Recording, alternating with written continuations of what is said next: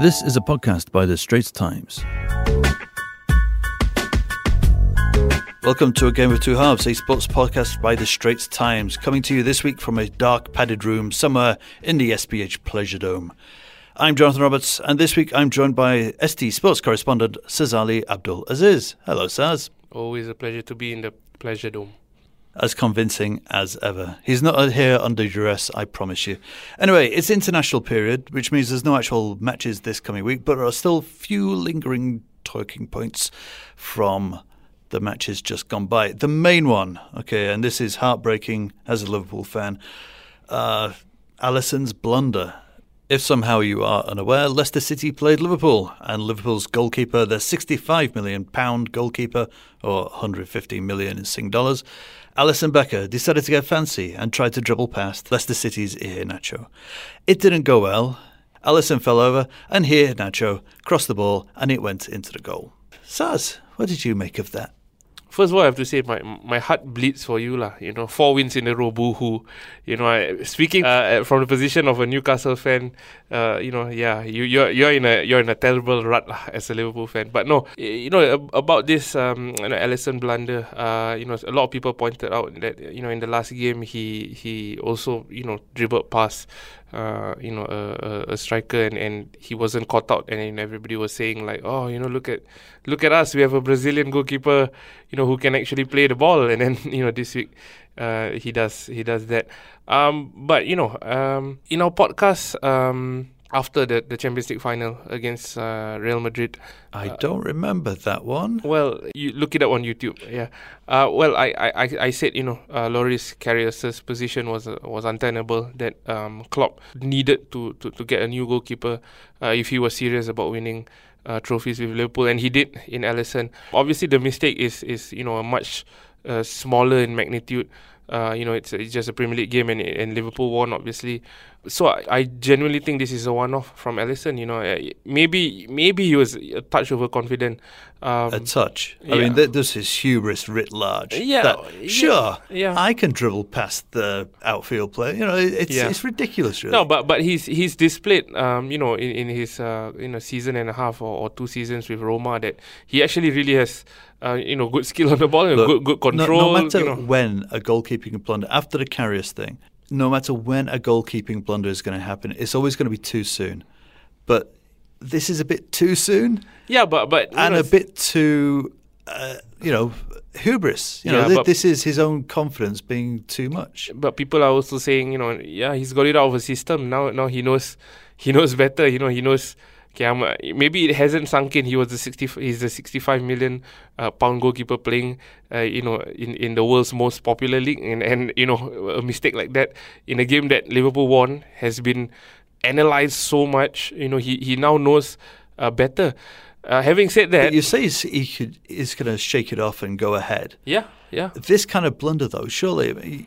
You've played in goal yourself. You've interviewed lots of local goalkeepers. Surely this kind of blunder can play large on a goalkeeper's psyche. It can shake them to the core. Yeah, yes, it can. But what I've seen. Speaking, like you mentioned, speaking to a lot of top goalkeepers, Hassan Sani, Izwan Mahmoud, and interviewing even foreign goalkeepers, Peter Schmeichel, my favourite goalkeeper, I've met him twice. We've spoken about issues like this. Name drop there. Yeah, exactly. Oh, by the way, Peter Schmeichel. Peter Schmeichel, greatest goalkeeper, in the world. So, yeah. But no, the top goalkeepers, they're really able to shut, things like this out of their, out of their minds and out of the system. Maybe during the game, they might still linger at the back of their heads, but they are, that's what makes them, among the world's best goalkeepers. Neuer makes mistakes. He has made a lot of mistakes in the last, not a lot. Well, he has made some, pretty high-profile mistakes in the last 5 years or so, but everybody still counts him as one of the world's best goalkeepers. And even if Alisson makes another 1 or 2 clangers, drops another 1 or 2 clangers, before the season is up, as long as he saves the team 15-20 points, I don't see it being a huge issue for I think he's for going Liverpool to have to make some really spectacular saves just to make up for it in fans' consciousness. Yeah.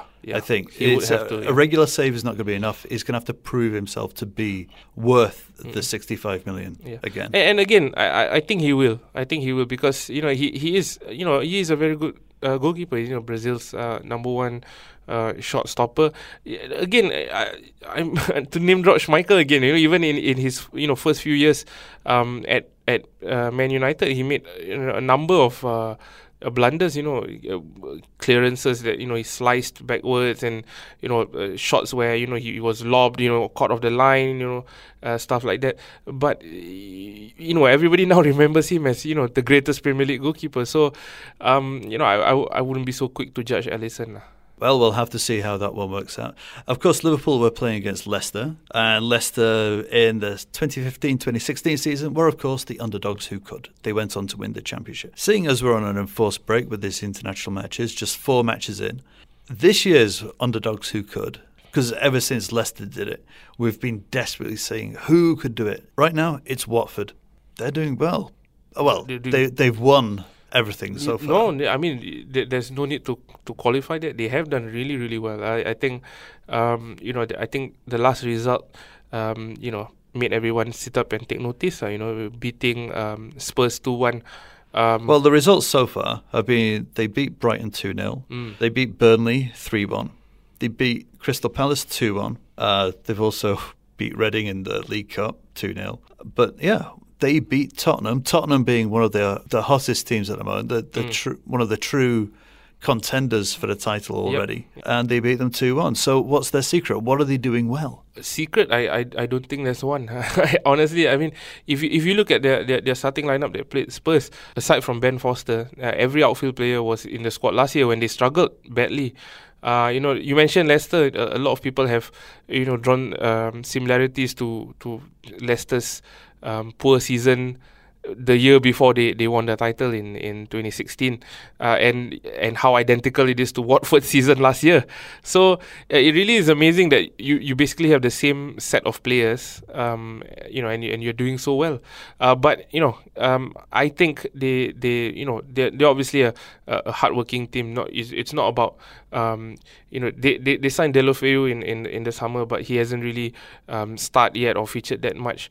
They have a lot of decent footballers and a lot of hard workers in outfield positions, and they also have had let's be honest, a bit of a kind fixture schedule to start with. Spurs was a difficult game, but Burnley this year have looked like they might be in trouble later on the season, and the other games are honestly winnable games Brighton and Crystal Palace.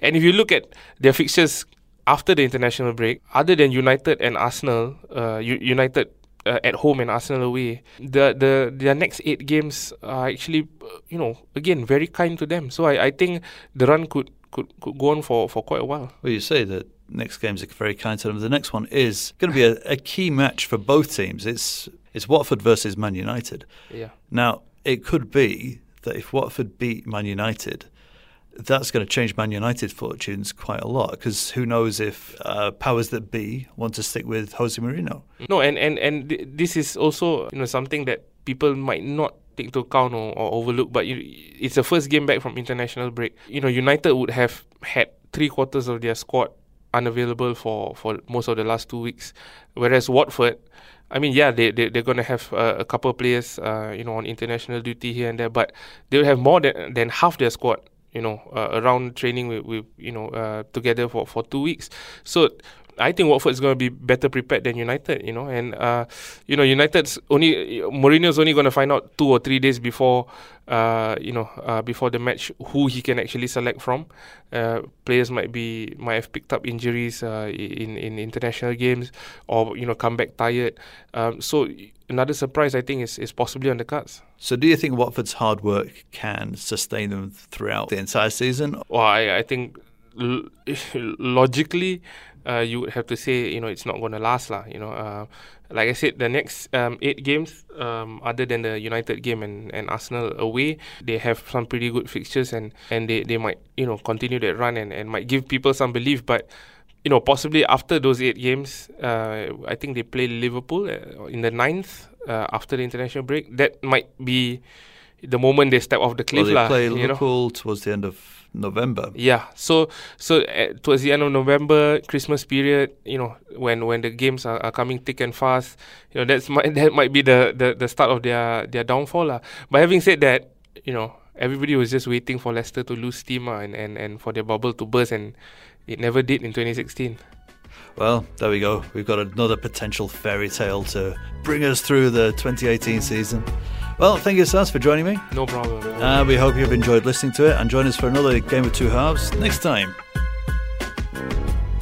That was an SPH podcast. Find us on iTunes, Google Podcasts, and streaming on Google Home. Do send your feedback to podcast@sph.com.sg. You can also check out more podcasts on various topics at straitstimes.com and bt.sg.